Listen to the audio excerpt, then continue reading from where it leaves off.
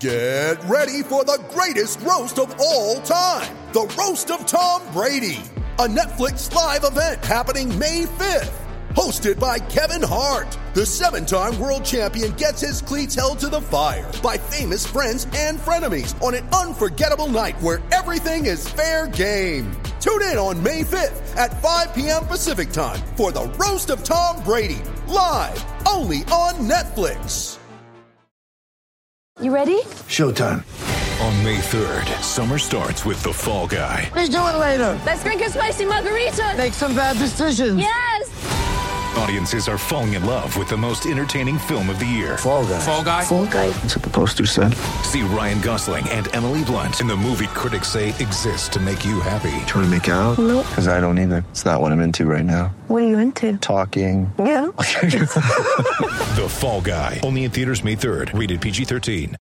You're listening to That Chelsea Podcast, episode 80, Spectacular Implosion.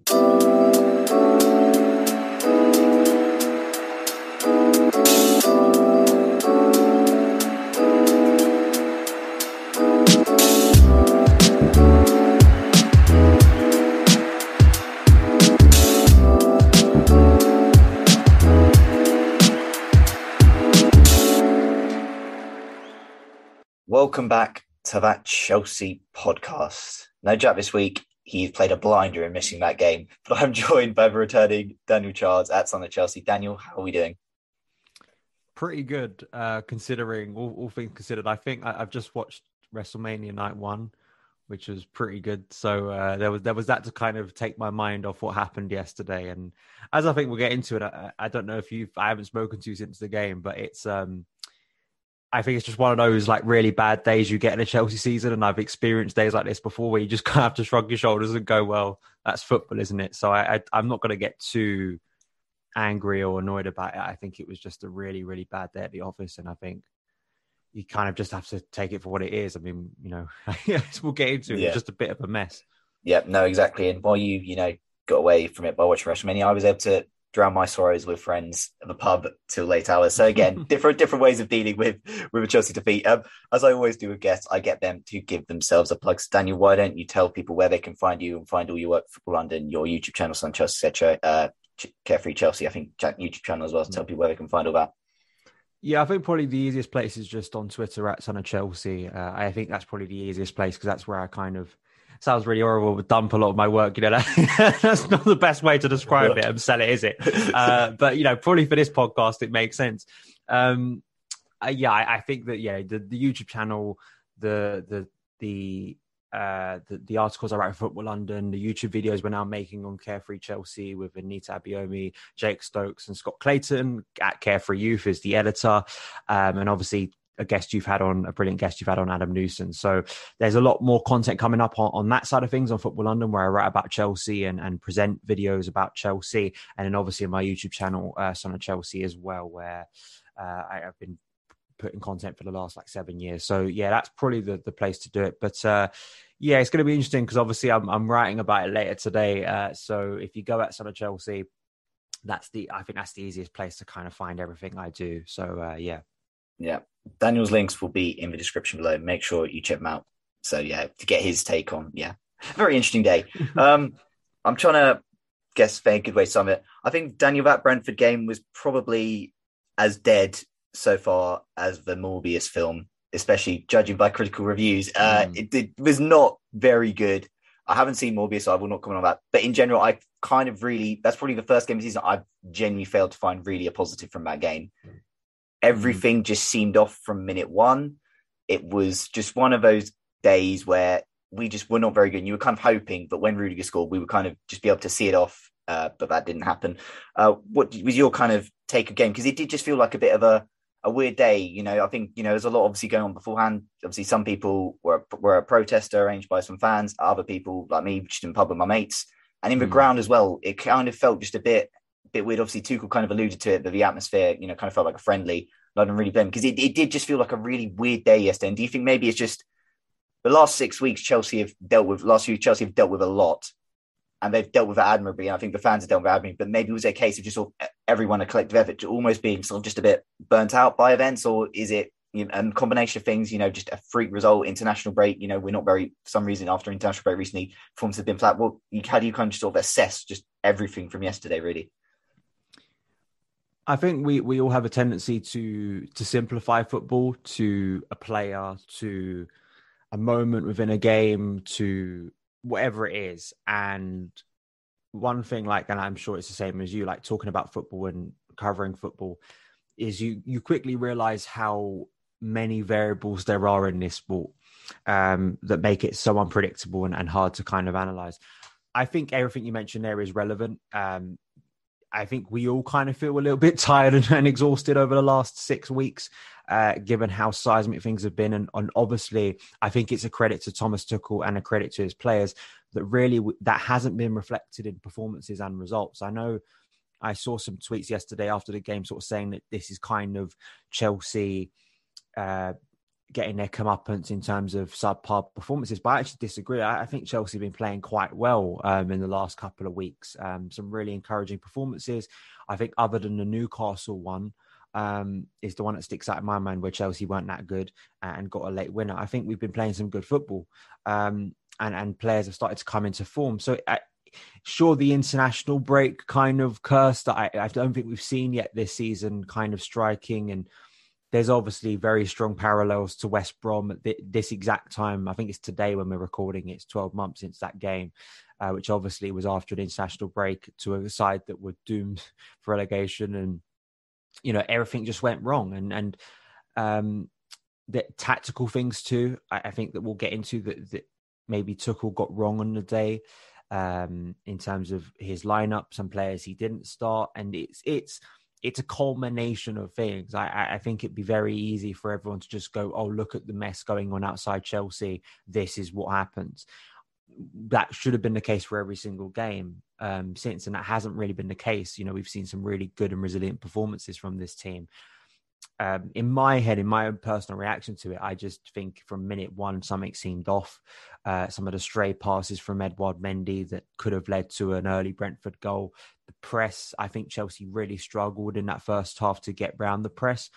And then pretty much after Rudiger's goal, the team just seemed to collapse. I mean, it seemed like instantly after Rudy's goal, Brentford suddenly had looks on our goal instantly to get back into the game. And Chelsea never really recovered from the equaliser. And being done on transition in a way that, other than that West Brom game, we really haven't seen under Tuchel. That the space between midfield and defence, which was such a problem under Frank Lampard, was a problem under Maurizio Sarri that I think Tuchel has rectified so brilliantly. It felt like one of those games where Chelsea's whole structure just kind of fell apart. So, yeah, I think we'd be foolish to, despite picking out certain performances and certain tactical decisions Tuchel made, I think we'd be foolish to say it's this one thing. Because if Chelsea turn around and win against Real Madrid, what are we going to say? The chaos outside, fueled that performance. So it's tough to say.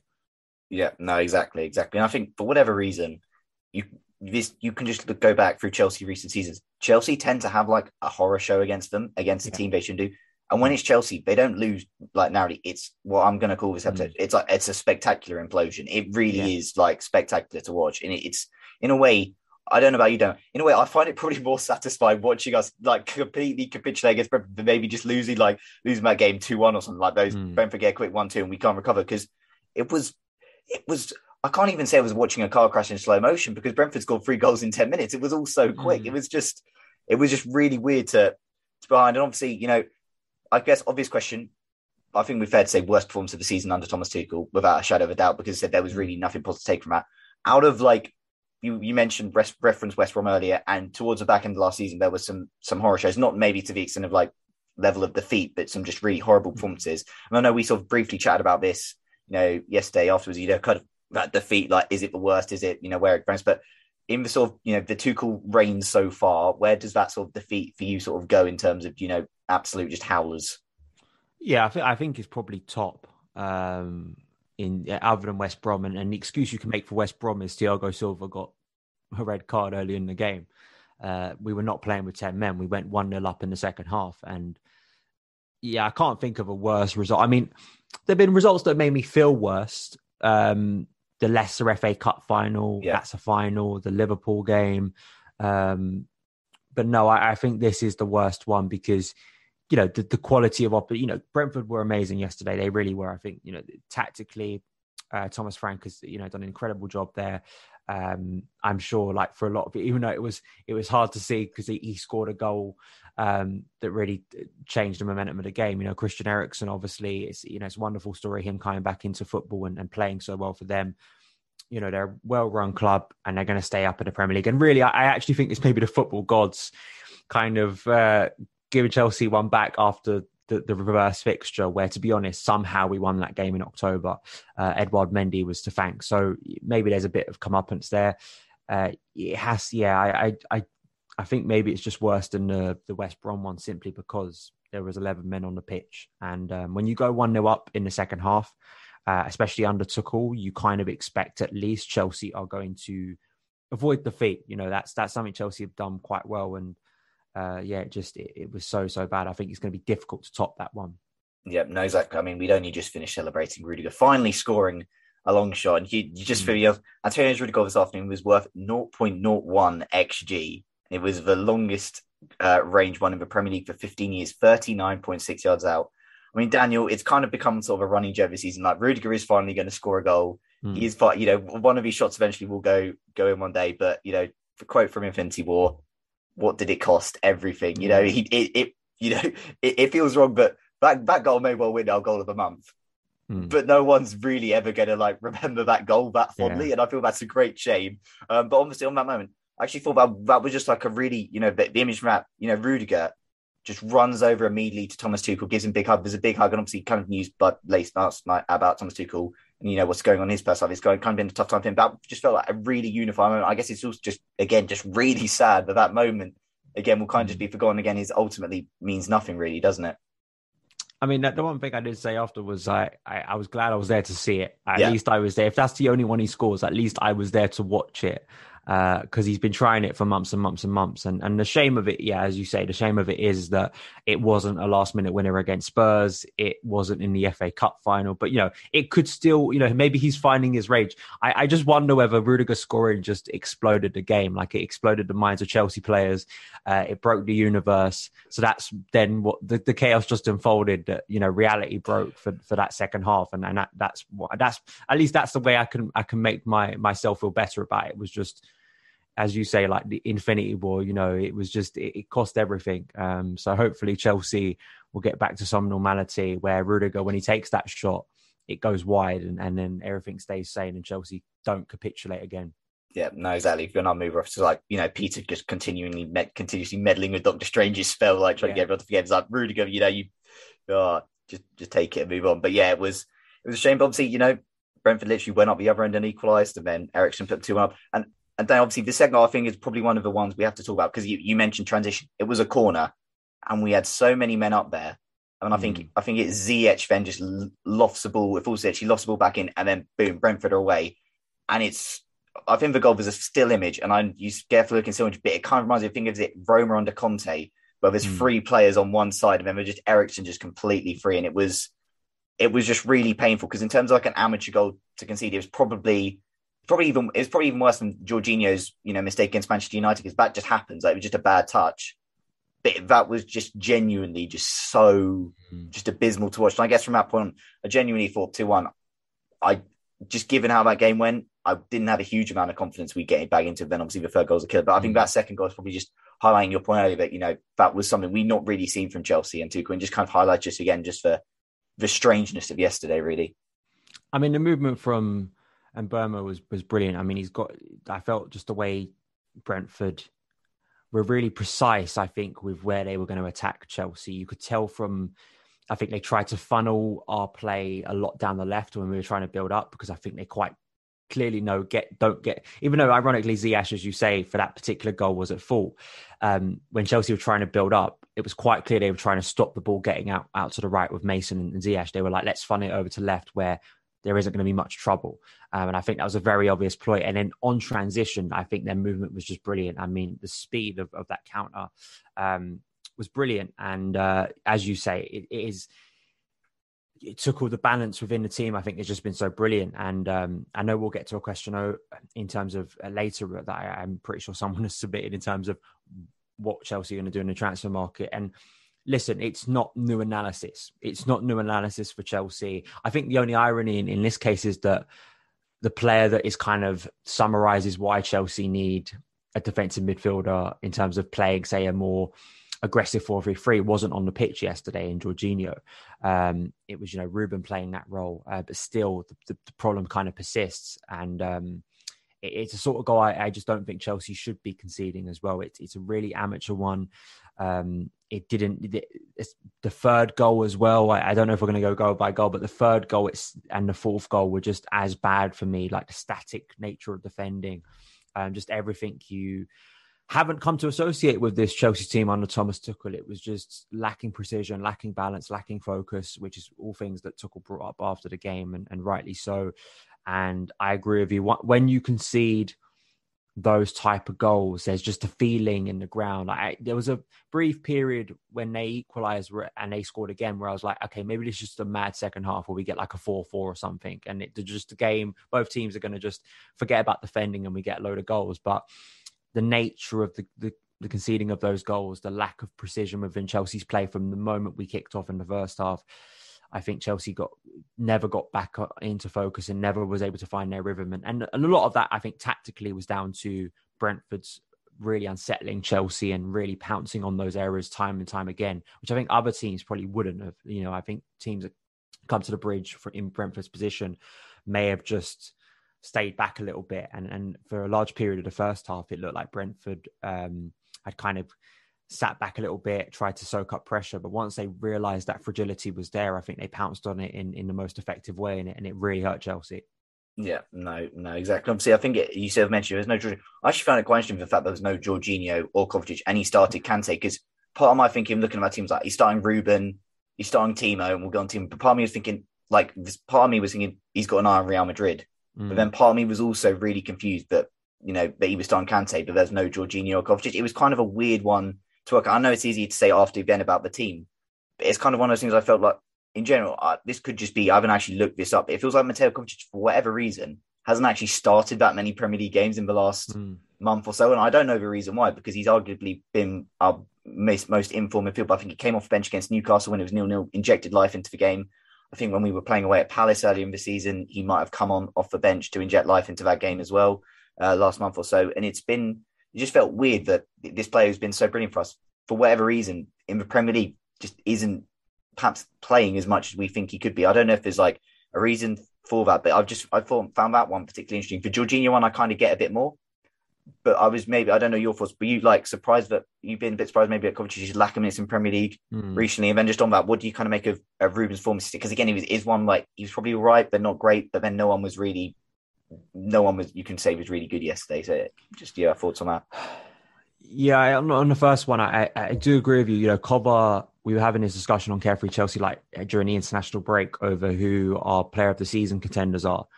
And, mine is Thiago Silva. I think he's my favourite for it. I think behind that is Antonio Rudiger. But then you have Kovacic, who unfortunately got that injury in October and kind of took him out. But I think the levels of performance and influence and energy he even brought off the bench yesterday. Yeah, he nearly got assist within a minute or two, didn't he? Yeah, it's you sit there and you're like, why wasn't this guy starting the game? Because there was such a lack of energy and inspiration in that first half for large periods of it. I mean, until Rudiger's goal, and I know Ziyech had the chance in the first half, it was very friendly-ish. It was very predictable the way Chelsea were playing, and Kova has added another level to his game this year where you really feel like he's cutting out useless sort of dribbling, going around in circles. There's a sense that when he gets on the pitch and when he gets the ball, he knows what to do with it. He's moving it forward and he's with precision, and he's trying to find those cutting passes through defence, which is so key from a deeper position, particularly when you're playing against a team who are set up well and is kind of in a low block, which Chelsea struggle to break down. Ruben, I'm not a fan of him in the six, and this is not hindsight. I was encouraged by his performance against Middlesbrough. But I've been saying this for years, his best run as a senior Chelsea player, I know everyone looks back to the academy days, but as a senior Chelsea player, his best run was on left of a midfield three as an attacking midfielder under Maurizio Sarri. It's the run we all talk about. It's kind of like Pulisic under Frank. It's getting further and further away in the distance, but I just feel this role limits his best attributes and most effective attributes. Because what I like about him as an 8 is he's able to drift deeper, where he can kind of explode forward with the ball, but he does have license to get in the box. And I just feel like in this role, the handbrake's on a bit, where because he's the kind of the deepest line midfielder, he can't overly commit because he doesn't have someone next to him, or he maybe feels like I kind of have to be this dictator of play. I have to be available to receive the ball from, say, Thiago Silva or Rudiger to kind of orchestrate play a little bit more. And defensively, I think, he isn't as good as you'd want from a defensive midfielder. So even though he's got good mobility, he's just got those attacking instincts. And I just feel that, again, it kind of limits his game. And I feel like in the role, he's kind of wasted. And I'd be a little bit upset if this is just it for Ruben as in his Chelsea career. He's just defined as a 6 now, because what makes Ruben a really good player in the sense that what Kovacic has gotten into this year is having that ability from a standing start to explode, make off the ball runs, really change the tempo of an attack, which is something that we desperately needed yesterday, and you desperately need it in games where maybe that sense of focus is lacking a little bit and you need a bit of inspiration. And that was maybe Ruben post his injury can't do that, but I think we've seen enough flashes this season to show that there are those runs in there. And there's a run in the first half where he took a shot on goal where you saw that ability to take the ball and do something himself. I just don't think as a 6 in a midfield 3, he's best served. I think if it's, say, the back 3 and he's one of those central midfielders and maybe he feels like he's got protection behind him, then maybe he can make those runs a little bit more. But yesterday Chelsea's defence was so exposed that we just didn't see that. So I'm not a fan of him as the 6. I'm just not. I think that, as I say, I look back to his best performances in the Chelsea shirt, and they all came when he was kind of that number 8 player who really had license to get forward. Yeah. Obviously, Duke Chronov talked about 2 members of the left side. One of them was Marcos Alonso. And look, what I will say before I cover it, Marcos Alonso has, I think, done a pretty fine job filling in, in Ben Chilwell's absence. I don't think he's really let us down. But I think, unfortunately, yesterday was just one of those Alonso performances you get. And I think it was pretty telling that he was subbed off, I think, after the second goal or the first or second goal. For Reece James, I genuinely just struggled. And the other player, Daniel, Timo Werner. And I know we've had this discussion on pod before. You've obviously, very critical of him, and rightly so. And you kind of, I think, lost faith, I say, before a lot of people did. But it kind of felt yesterday, just being in background, that there's a lot of goodwill to Timo before, but it kind of feels like in recent weeks, the faith has been going, and it felt like yesterday it went. I don't know about you, but just looking at the game, 0 successful dribbles, 0 chances created, 0 shots on target, 0 accurate crosses, 0 ground duels won, 0 fouls won, 2 key passes, 11 times possession lost, 0 take on accuracy, not out of 2, 0% shooting accuracy, not out of 1. We're kind of getting to the point I can't really tell you what Timo Werner's good at. And I'm kind of just think we're at a point where I genuinely don't see any benefit he provides us on a pitch in the Premier League anyway, maybe in the Champions League where there's maybe a bit more space in certain situations. But it's kind of got to the point with me with him, I don't really want to see him playing any meaningful role from now till the end of the season, unless maybe we're in a position where we can afford to sub him on. But just kind of your take on Timo's performance yesterday, and I guess, basically the end of Timo Werner.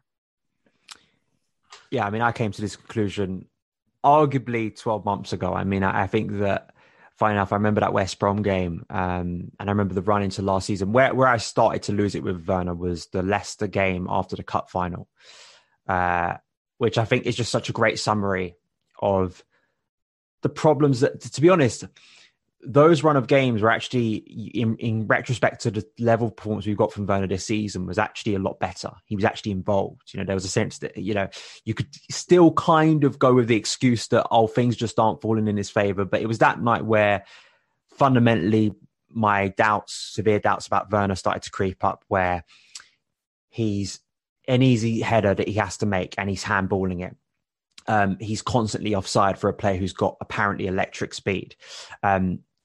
If you're a good forward, there's a reason why good centre forwards are mostly onside. It's because they're intelligent. They track their runs. There's not a luck to it. If you're constantly offside, at some point, it's not about luck and fortune for me.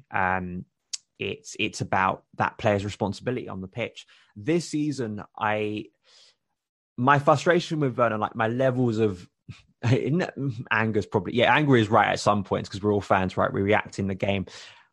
I came to this conclusion a long time ago, right? And I'm not going to be the guy who told you so, because it's nothing personal against Werner. And I'm sure like a lot of Chelsea fans listen to this, he seems like a nice bloke off the pitch. He was involved in the Champions League win. He scored the goal against Real Madrid in the Champions League semi-final, which was a big goal. He scored a big goal against West Ham.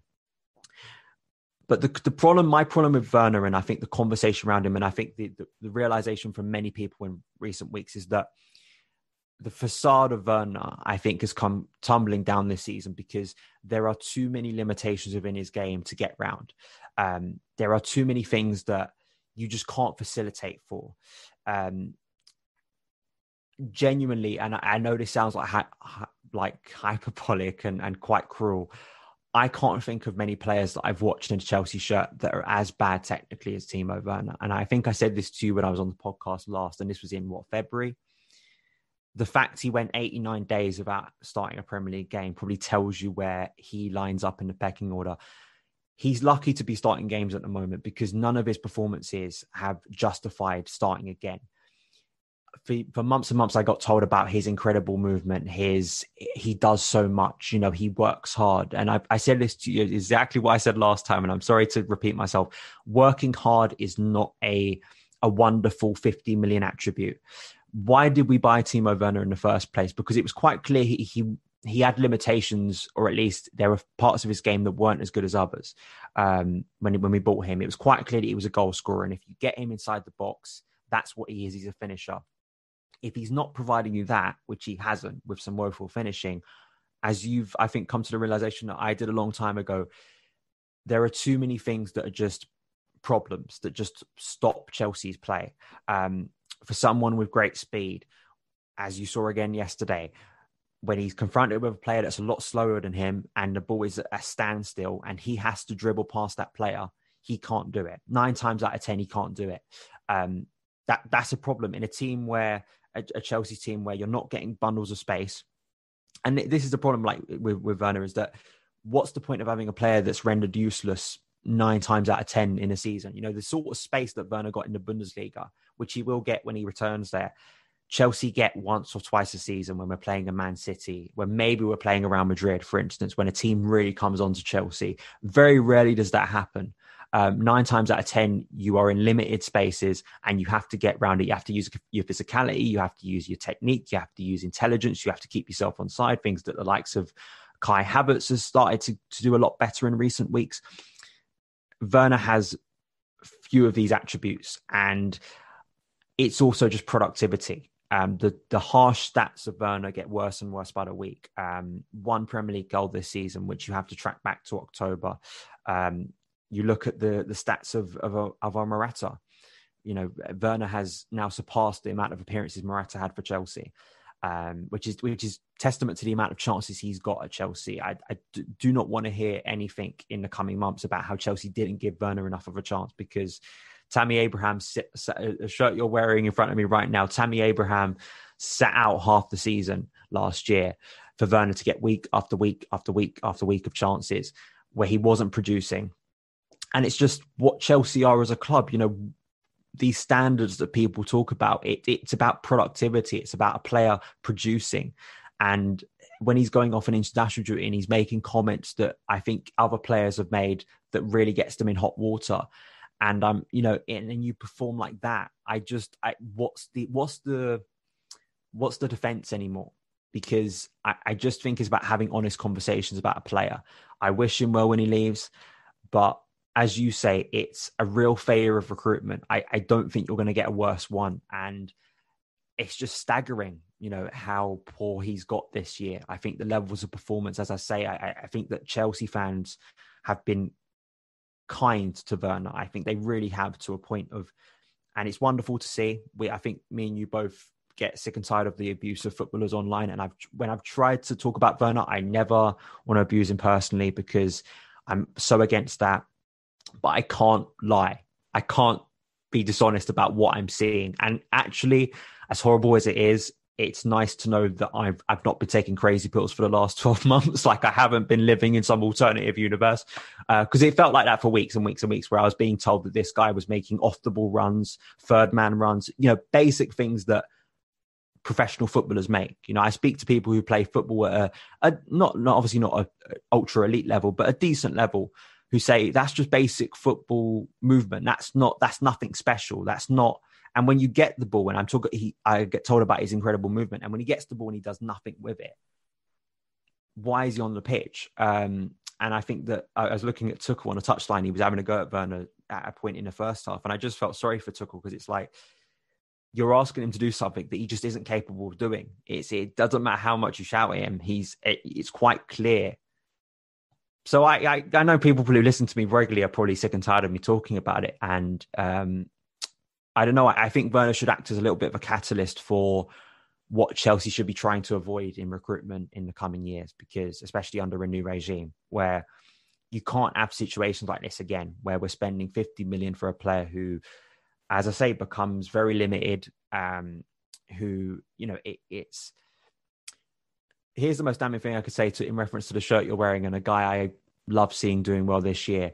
I think Werner is the representation of everything Tammy's harshest critic said about him a year ago. The way Tammy was framed by his harshest critic was he was unorthodox on the ball.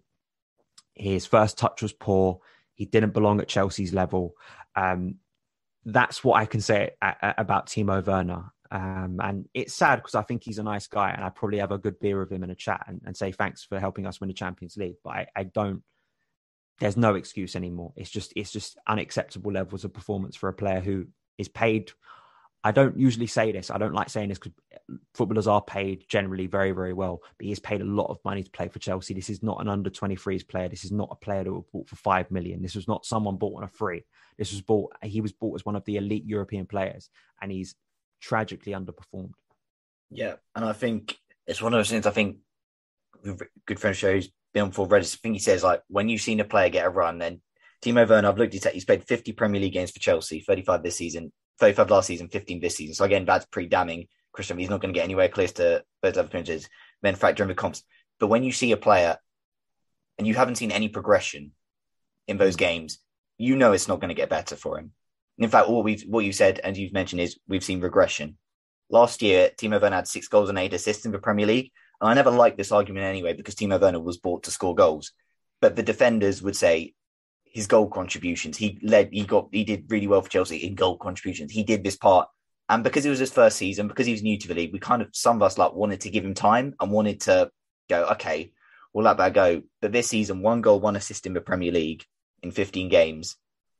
I think if Callum Hudson-Odoi was fit, if Christian Pulisic is fit, I don't think Timo Werner starts that game. I think Timo Werner is getting opportunities purely because of players unavailable. And I think, unfortunately, with Timo, as much of a nice guy is, he just isn't cut out for playing the way this Chelsea side he wants to play under Thomas Tuchel in Premier League. And again, that's not Tuchel's fault, because Timo was bought, under a different management. But I think it's just, again, one of Chelsea kind of being sucked into a big name, if you will, which Chelsea have been quite often linked to, is signing a player who is the next big thing, but don't actually have a clear idea and strategy how to use him. So I think it's one of those where, with Timo, it was poor yesterday, and I think patience has been wearing thin. For me, it's quite funny you mentioned that Leicester game was when you turned him back Leicester game. I remember, because that was the first game back with a lot of fans, and Timo Werner was actually so loved that game for the stuff you said, that the basics for working hard. There's a moment I think early in that game, he literally in the first 2 minutes he tracked back and won a tackle late on. But even those things have gone out of his game. We've seen in recent weeks him you spell pussying out of challenges, him getting in the way of challenges. In his head, he doesn't necessarily seem at Chelsea still, in my opinion. He kind of seems like he's waiting for the season to end as well. So, on Timo, I think it is best for all parties that we just let him go and move on. And look, thank you for your service. He played a part in Chelsea winning the Champions League, played a part in Chelsea winning the Super Cup, and played a part in Chelsea winning Club World Cup. And look, in the Carabao Cup final, he was pretty anonymous as a substitute, but he scored his penalty. He did his job in the shootout. So look, thank you, Timo. Wish you well. You seem a nice guy, but the Bundesliga, I think, as he's mentioned, is best to go for him. With threats to our nation waiting around every corner, adaptability is more important than ever. When conditions change without notice, quick strategic thinking is crucial. And with obstacles consistently impending, determination is essential in overcoming them. It's this willingness, decisiveness, and resilience that sets Marines apart. With our fighting spirit, we don't just fight battles, we win them. Marines are the constant our nation counts on to fight the unknown. And through adaptable problem solving, we do just that. Learn more at marines.com. Going to move on to listener questions. First question comes in from RJ. Hey, Legends, pretty painful result, obviously, but looking forward, keen to hear you discuss whether you think this banana skin result could be a blessing in disguise like last season, Ari West Brom, or is this a concern for us for the remainder of the campaign? Because obviously, Dane, I think last year that West Brom result actually probably signalled like the inconsistency in Chelsea's like league form towards the end of that season. Because I think what people forget is, like, obviously we got top four, very lucky, but our league form after that West Brom game was actually pretty patchy at best. We struggled to really put form together. And I guess what's different this year is we're actually in a lot healthier position in terms of top four. The fact that we've got a pretty big gap to the teams below us. So if the same happened again, we'd pretty much be fine with it anyway. But just your thoughts, are you particularly, concerned about a result? Could it be a blessing in disguise? Just your thoughts. I really do hope that Chelsea, because Chelsea have still got a decent gap to fifth place. I think it's about 8 points, isn't it, to Spurs with a game in hand. So compared to last year, it's not it's not very close, but obviously that could change. And what I don't want this year to happen, and it's one of the big frustrations about yesterday, was that you just want, if Chelsea are going to continue to progress in the Champions League, you don't want those last few weeks of the Premier League to be really, really intense. And Tuchel has to keep playing his first choice 11 if we're still in the Champions League and preparing for maybe an FA Cup final. I guess we can only tell when we see the game against Real Madrid. I think that it sums up how well Tuchel's done. That I assume, maybe people were different. I kind of think that I'm expectant of a very good Chelsea performance against Real Madrid. I just am. That performance yesterday, because it's so freakish, what was it, 3 or 4 days after that West Brom defeat, we beat Porto 2-0. And obviously Porto are a different level of team, but there was a sense of focus about that Chelsea. And then I think we won against Crystal Palace a few days later, a really good performance. And then we beat Man City in the FA Cup semi-final. So whenever we've had a setback, a big setback, like a defeat under Thomas Tuchel, we seem to respond quite well. That seems to be the trend under Tuchel, and you hope that repeats itself. Personnel-wise, there are obviously going to be changes. I hope that Christian Pulisic is fit and ready to go for Real Madrid. Reece James starting from the off. Mateo Kovacic can come back into the team. You hope that the team will obviously see that as a reality check, because this is a team that hasn't lost in quite a while, actually, in terms of a 90-minute game. So we've actually been on a pretty good run since that Man City defeat in mid-January. So we hope the team can respond. I think that the evidence shows that under Tuchel, we do that pretty well. I just hope that the Premier League campaign doesn't become a bit of an afterthought like last season, because it was. Chelsea probably shouldn't have got top four last year. It's something that I think annoys both of us. Kind of the perception of that Premier League campaign under Tuchel was that we were miles and miles away from the top four, and we clawed it back dramatically in heroic fashion. Chelsea clawed it back very quickly and then nearly lost it again. And that's what shouldn't be happening this season. We really should be ending this Premier League season with a sense that we're clearly the third place team in this league, which, isn't something to greatly celebrate, but, we're quite clearly above the teams below us. And we can, from next season, hopefully with the right investment, go and compete against Man City and Liverpool. I still think there is that opportunity to do that with a game in hand. Yeah, no, exactly. It's not too much of a concern. It's, kind of just, you've got faith in this team. And again, I think it's easy to go aboard after yesterday, but that's, as I said, as our first defeat since City. And I think, we've only lost 4 Premier League games this season. And again, when's the last time at this stage of the season Chelsea had only lost 4 Premier League games? Probably since we last won a Premier League title. Obviously, the draws we've had haven't helped. But in general, this team, has been pretty good this year. And even if it had an off day, have still managed to not lose a game. But unfortunately, yesterday was just one of those where we couldn't have it. And I'm not really too concerned, because I think ultimately we still should have enough. And I think it's in our own hands. We've got to play Arsenal at home, who, fingers crossed, we can get a job done. Because I think the only slight concerns are if Arsenal overtake us. But at the end of the day, we only really need to come top 4.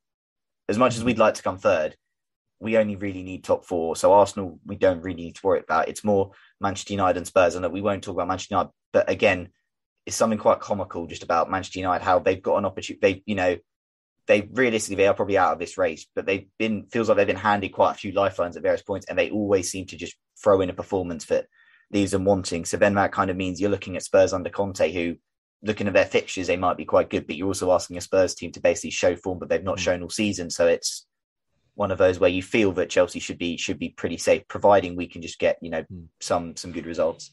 And also, I mean, I think Arsenal and Spurs still have to play each other. Man United and Arsenal still have to play each other. So, and I think some of those teams have to face at least one of Man City and Liverpool. So it's, listen, I don't think you can be too overly dramatic about it. I think that it's about responding well. And as you said, Chelsea, when you actually, there's so much emotion about these things and the performances, but when you actually look at the harsh facts, I mean, Chelsea are on course to end this season in a better way than they have in recent years, or at least I hope get a points tally that's closer to what we'd expect from this team. So yeah, listen, it's all about how we respond. I sound like a player, but it's all about how we respond on Wednesday. And then we move on to Southampton. You can only go by the evidence of what we've seen before. And listen, we all say how much trust and love we have for Thomas Tuchel as one of the best coaches in world football. We've seen what he's done with this squad. The mentality of this squad is one that can respond and win a Champions League. So that's as much as criticism we can have about certain individuals. This team did respond to an embarrassing defeat this time last year, got to an FA Cup final and then won a Champions League. So there's that belief right now. I don't think that's changed.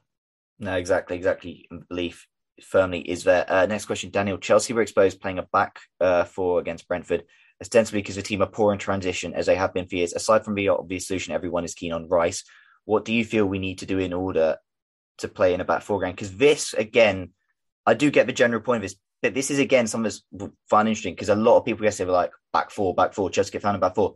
But Chelsea have played a back four quite a few times on two, and have been relatively fine on it, relatively in control. Obviously, I know there's a Brighton 1-1 game, which we were just genuinely horrendous, but I don't think that was necessarily due to back four. That was just Chelsea were just genuinely horrendous. But we dealt with Spurs 3 times in the space of a month playing a back four. We beat Newcastle, albeit unconvincingly, with a back four. We didn't really have any trouble defensively there. We beat Palace away 1-0 with a back four. We didn't really have any trouble defensively there. But it is a point that Chelsea last won a Premier League title playing a back five. Tuchel's preferred system at Chelsea has been a back five. So aside from, what do you feel we need to, firstly, do you feel we need to do anything, to play a back four again? Or do you kind of not really have too many worries about that? And then aside from the solution, who would you kind of, aside from the solution that is Rice, what do you do to play that back four again? I've been an advocate of changing to the back four, and I like the fact that Tuchel has started to use it a lot more, because I think it's probably a sign of where he sees the team going. I know originally it was about sort of the players available to him when he used it against Spurs back in January, but quite clearly as he's got more options back, he's favoured it a bit more than he did. Maybe the back four, you have maybe Malang Sarr as the left back rather than Marcos Alonso to give you that sense of protection. We've seen kind of this hybrid system where in possession it's a 4-1-4-1, a 4-3-3, and then quickly it goes out of possession into a 3-5-2. That looked to be the way it was going in the game yesterday, but it kind of just all got several player mistakes, players not tracking back quickly enough, and the shape of the team really being exposed. Obviously, that changed things. Tuchel was going to be a coach that I don't think is going to be religiously wedded to one system. We've seen how flexible he is. I think with the introduction of 5 subs, that's probably going to be even more so from next season. So he may change systems within game. I like the 4-3-3 more so in games like yesterday. And I know it's the worst time to make this argument because, obviously we imploded yesterday. But I do think that there have been games where you just kind of feel earlier in the season where do we need a third defender on the pitch? I remember the Everton game at home being one that really sticks out in my mind, where Chelsea were just so dominant in that game and should have won it, apart from sloppy defending at a set piece, should have won that game against Everton. And you're just kind of thinking when it gets so passive, especially in that first half as well, where it gets so passive in play. And it's not just, and Tuchel has said this as well, and it's a very, we kind of boil things down to you play a 4-3-3, it's going to do this. You play a back three, it's going to do that. It's about the players, obviously the players who, whatever system you play, have to be in the right form, have to be doing their jobs properly. There has to be a level of intensity. we've seen under Tuchel that in a back three and a back four, there's been good and bad performances. So it's not as simple as saying this is going to do this is going to do that. I do think it's about personnel, though. We have lacked a defensive midfielder that can really cover ground effectively for quite some time, in a sense of someone who can sit a lot deeper, allow, say, an N'Golo Kante to venture forward, because as I've always argued, Kante is not the basic holding midfielder. He never has been. He's a unique talent on his own. And I don't think his performances, if we're being honest, and I know this sounds blasphemous, but, I don't think Kante's been at his best this season, sadly. So there is kind of that feeling that we have to be going in a new direction. And it would give Tuchel that sense. And he's admitted as much in games this season. I think maybe yesterday was an example of why he's been so hesitant at times to play a back three, because he's scared of exposing the back four, the back three, defenders who don't have as much pace in his team, certain midfielders. So you look at a player like Aurelien Tchouameni, who I thought was, if you didn't watch the game, particularly against Ivory Coast, I think it was last Friday, his performance I thought was brilliant. There was a moment where Ivory Coast got through a bit like Brentford did yesterday, and Tchouameni's behind the play, and he gets back inside the box. I think it's Frank Kessie making a run in the box, and it's one of those challenges that if he gets wrong, he's given away a penalty, and just calmly intercepted the ball. And the way Tchouameni is able to very quickly cover space, cover ground, switch play very effectively, also get involved in attacking moments when you want him to. It's why we need a player of his nature. I mean, we saw again the ridiculous sort of potential fees for Declan Rice, who was obviously the dream option. At the moment with the ownership situation, it clouds all the transfers. But listen, we've all had these conversations for quite a while now about what Chelsea's midfield lacks and needs. And I think that it would open up doors in games a lot more. I'm not saying you bring in Tchouameni, every single problem Chelsea have is fixed, because I think there still is an argument you can make further up the pitch that Chelsea lack productivity. We lack a chance creator consistently. I mean, how many great opportunities did Chelsea create on the pitch? It seems like when Reece is not on the pitch, we really, really struggle to create. I mean, Reece feels like the one player that you can't, and even Kovacic obviously was, those two players didn't start the game yesterday. I think once they came on in the game, Chelsea were chasing the game a lot more. We started to create a few better opportunities. Reece with the whipped cross in for that Kai handballed that could have been a goal.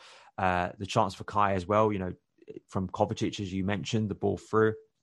So there are obviously wider problems within this team, just saying you put a defensive midfielder in, but the defensive midfielder obviously links to the team. And I think it would give Tuchel a lot more freedom to say, I'm going to go over 4-3-3, and then I won't see my team implode as we did yesterday. But as we've said, yesterday was maybe just a freakish game. And we have seen scenarios recently without that dream defensive midfielder signing where we haven't been exposed as badly. So you have to take that into account as well.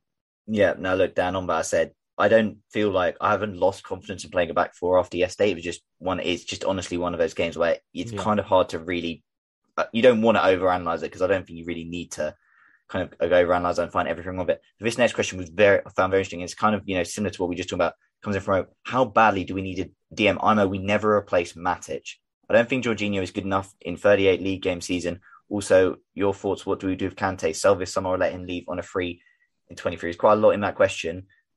But Daniel, I think this has been kind of like a common line. A lot of people said, like, Chelsea have never really replaced Nemanja Matic. We tried with Tomeu Bakayoko, and it did not work. Although, to be fair, I think the plan was for Matic to stay in Bakayoko to kind of learn off him, and then that obviously did not go to plan. But Nemanja Matic was that player who, was agile, he was tall, he was physical, he was mobile, he was able to cover ground. And also, perhaps like criminally forgotten, he actually was quite creative as well. That Conte season, he got a lot of assists for Chelsea. So I guess how badly, we've never replaced him. So how badly do we kind of need a DM? And on the, Jorginho, good enough 38 league games, it kind of feels a bit weird. You said earlier, it feels weird talking about Jorginho, considering he had no part to play in yesterday's game. But I think a lot of people kind of said that you look at teams who have won Premier League and they do have a certain profile of midfield, but we do not have that sort of more physical, agile presence, which Kovacic, Kante, Jorginho, for all their qualities, we do not have a player like that in our team. So how important do you think it is that we get a DM and perhaps a player sort of in that profile? And then obviously I'll get your thoughts on Kante and what we do with him after that. Yeah, I mean, it's what Matic brought to two title winning teams. I mean, the way he really changed the midfield. I think under Mourinho, gave Mourinho the kind of physical presence he needed to kind of dominate games. The way him and Fabregas kind of dovetailed so wonderfully in that 14-15 season, it was the perfect balance of a midfield where, you know, Fabregas, because he has those limitations going the other way, you could deal with that because he could play this match-winning pass to Diego Costa that would change things.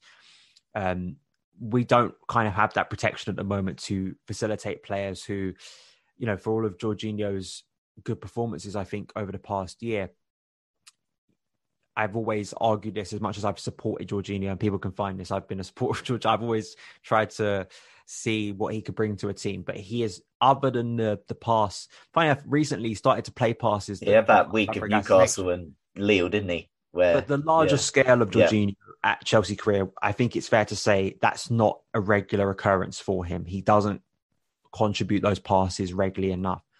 And as we saw for Italy, you know, in that winning goal, there's a sense that, again, he's being shrugged off the ball when his team needs him to kind of close things down. And you felt like, you look at an Nemanja Matic, you look at Declan Rice, you look at Aurelien Tchouameni, and they're absolutely at their best form are closing that threat down, and that's not being shot on goal.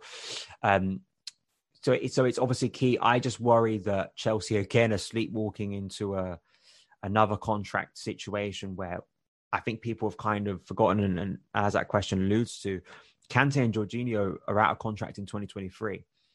So there is also a case of Chelsea are going to have to make a decision this summer of what they're doing with those two players, two senior midfielders who are coming into the latter stages of their career.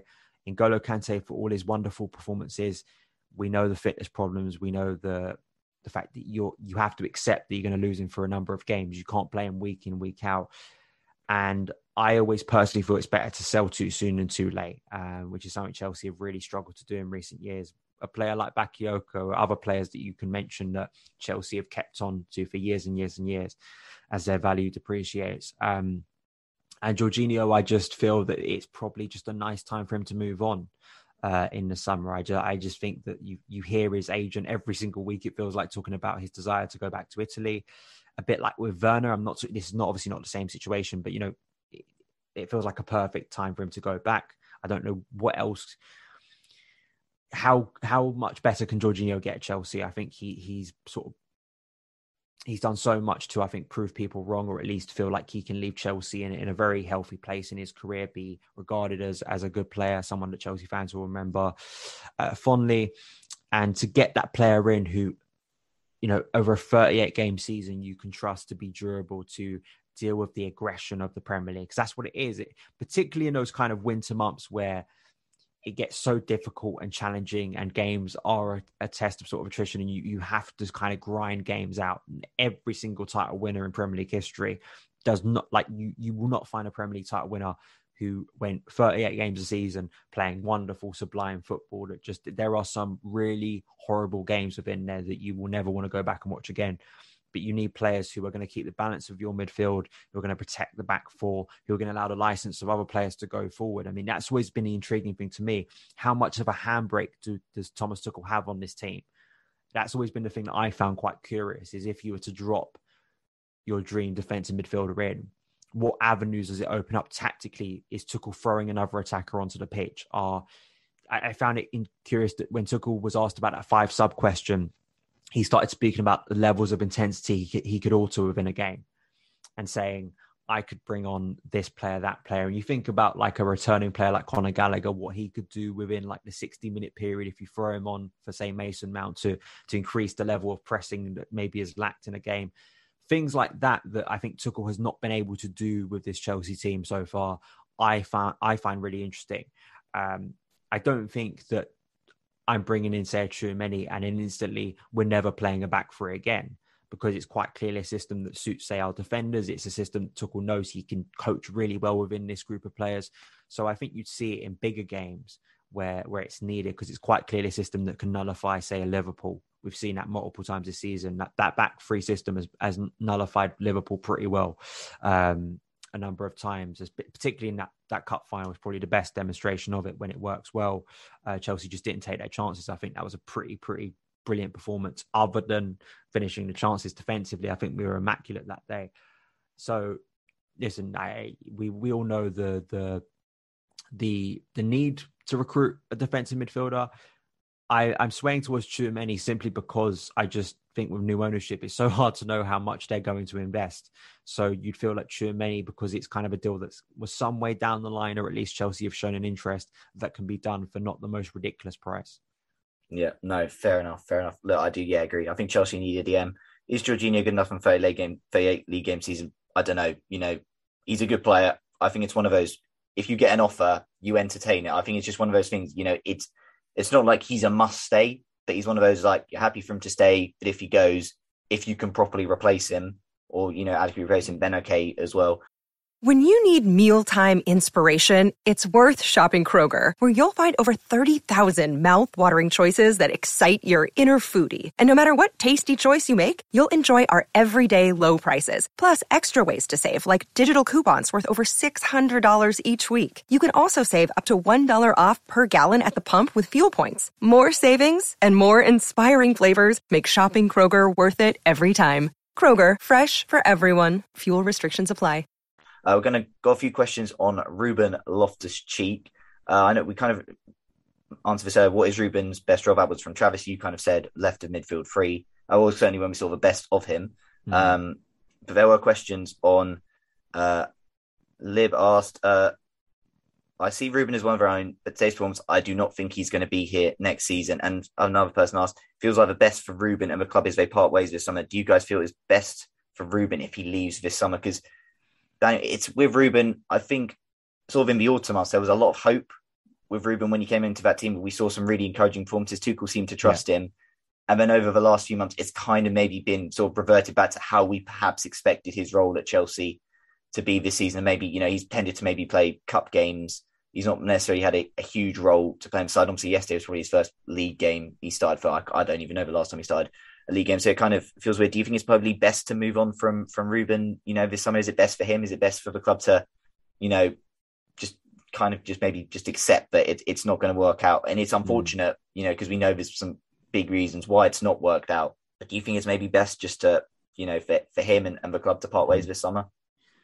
Sadly, as a fan of Ruben, I've been for some time, and I there was a period where I thought he was going to be the jewel in the crown. He was going to break through, as I spoke about earlier. That run of games he had before the injury, I thought was remarkable.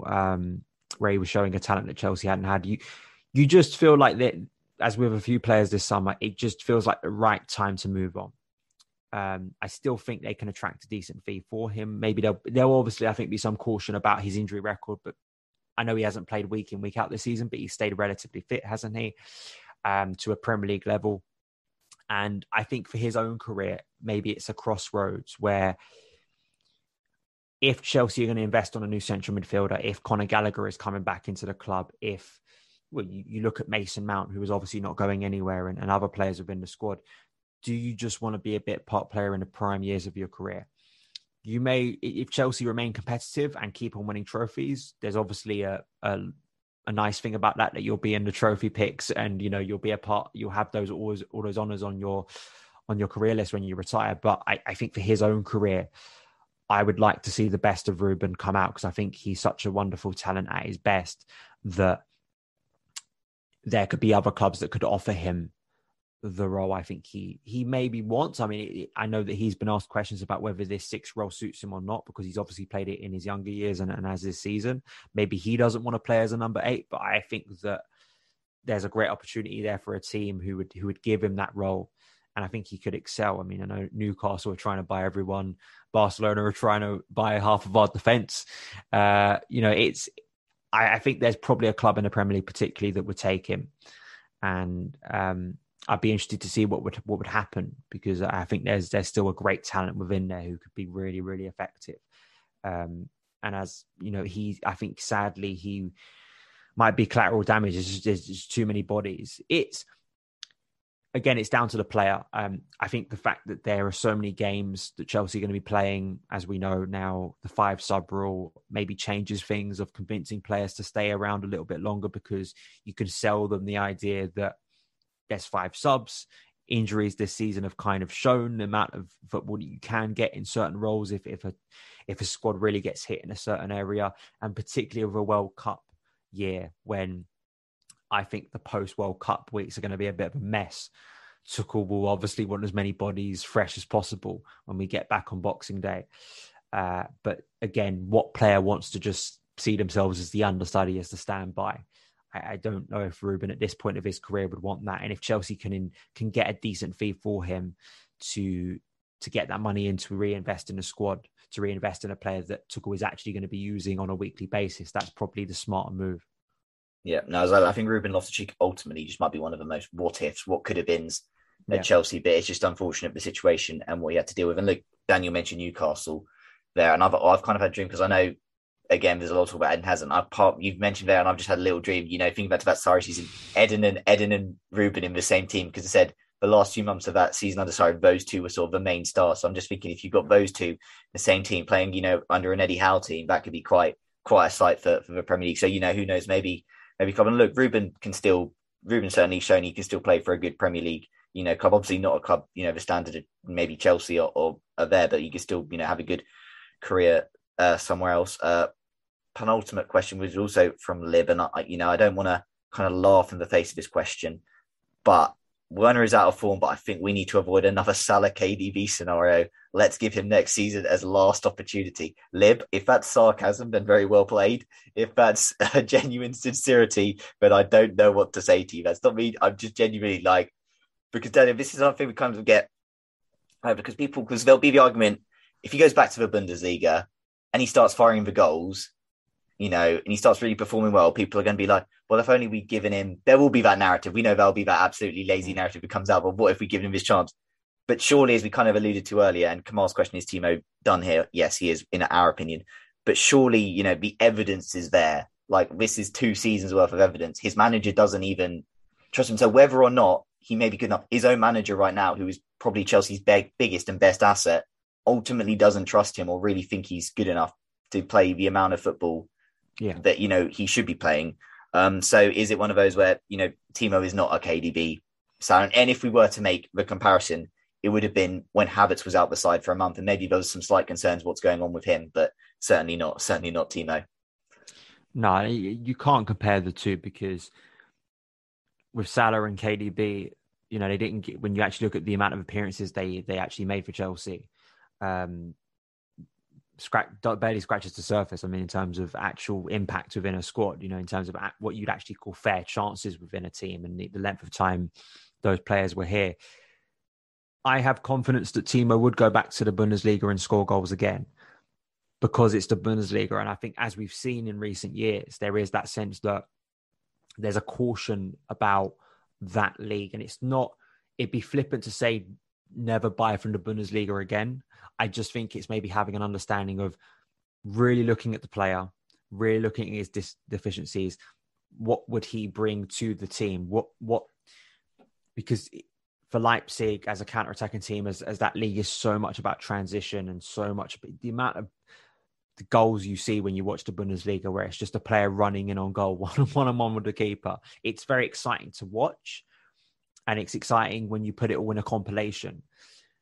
But you have to how do those skills transfer to a team in the Premier League that's mostly dominant in possession, that wants to control the ball, that isn't all about sitting back and then just punting the ball forward towards someone to run onto. It's what Lukaku has struggled with this season, right? That's something that he really thrived off with Inter Milan under Conte. I don't think Chelsea can have any regrets. They can't, because I think that the fact that the Bundesliga would be the only place that would take him back probably says in itself a lot. There's not wide interest in Europe for him. It's a lesson to Chelsea, and even if he was to go back to Dortmund or Leipzig and score 20 goals next season, he did that before Chelsea, and I don't think there can be any regrets about it, because we've given him so many opportunities, and we've all got a very, very clear look at Timo Werner. I don't think there's no stones unturned. I think we've adapted our game around him at points. We've played him on the left. We've played him as a central striker. We've played him in a striking pair, which is what he had with a more physical striker with Lukaku that he had with Poulsen at Leipzig. We have tried everything, I think, at this point. Tuchel has exhausted all of the options available to him. And at some point, the player has to take responsibility. I think there has to be again, this sounds way too dramatic, but there has to be punishment is probably the wrong word. I think when you get the level of performance, it can't be seen to be rewarded, because it sets a bad precedent, like for the rest of Chelsea's history, basically, over the coming years in the squad, where people think that that's a level that Chelsea accepts, basically, and we accept that level of performance from players. I think it really sends a statement to say, you weren't the right fit. Let's move on. Let's bring someone who is more capable and more suited to what Tuchel wants. Yeah, no, exactly. Look, we've given him the opportunity, and I know he's not, I think Ferran Torres had more success at Man City than Timo. Mustafi had more of an impact. But you looked at Ferran Torres, he was at City a season and a half. He played a part in winning a league title. He was a good player, decent player, but he decided he wanted to move on. And City were like, yeah, we're happy to cash in on you. And it's one of those things, Chelsea just make that decision, just go, yeah, we don't need to drag this out. The evidence is not, if Timo Werner goes on to the Bundesliga, sets it alight, gets a big money move, say the Salah scenario plays out, he goes back, he goes to then Liverpool and he tears it up. We can't have regrets, because we've watched Timo Werner for 2 seasons. There's been absolutely no evidence he's going to do this. We cannot just go on a blind, leap of faith with him. Because then you keep every player, exactly. Right? You can't. The Salah one for me is less infuriating than the De Bruyne one. Yeah. Because the Salah one, he goes to another club and then comes back. Or at least goes, he goes Fiorentina, Roma, and then Liverpool. He goes Fiorentina, Roma. Yeah, it's not even just one club. He goes to 2 clubs, goes on loan, then to Roma permanently, and then to Liverpool. It means that you can never sell any player, because there is the threat that any player could do this to you. Like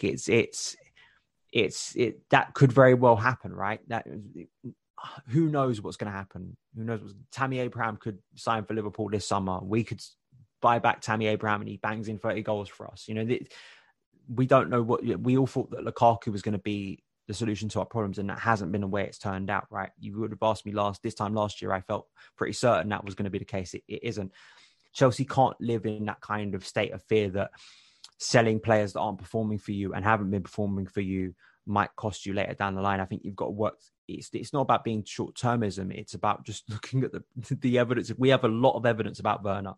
As I say, more appearances than Morata. So we've had a long look at Timo Werner, of what he can and mainly what he can't do. And I think that there's only one solution here that's going to improve his career, that's going to improve Chelsea's team, and that's to sell him this summer. Yeah, no, exactly. Next question from Sham. Does not signing a fullback in January seem like one of those mistakes that will come back to bite us? Because Daniel, that was obviously, in January, there was a lot of talk, Chelsea, wanting to sign a fullback. But the window closed, and my kind of view at the time, and I said this in previous pods, was I'm kind of okay with us not signing a fullback, because realistically, top 4, we were never in a title race, so it was never going to hurt us there.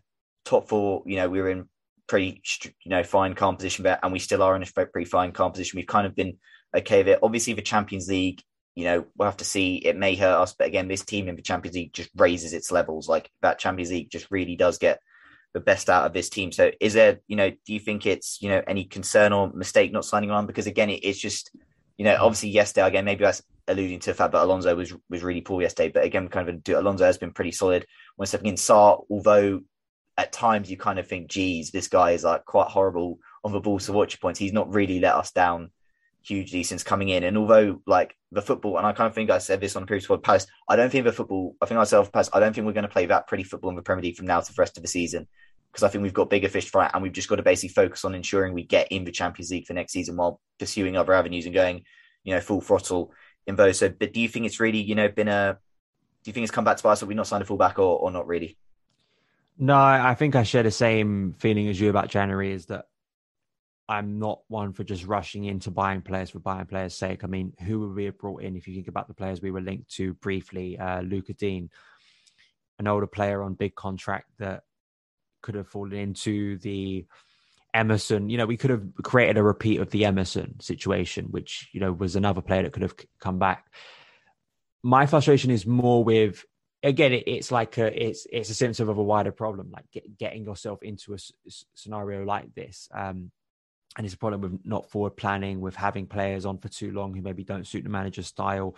Those are wider things. In the case of this, I can't really get too angry about it. I would rather, my feeling in January was I would rather wait to the summer to get someone more suitable that Chelsea can get that suits, say, what Tuchel wants from a wing back or full back that isn't too dissimilar to Ben Chilwell, that can kind of fill in and is kind of of a similar skill set, because that's what we kind of need on both sides. For me, is that you kind of want to feel that there's that level of clarity over recruitment and it's consistent.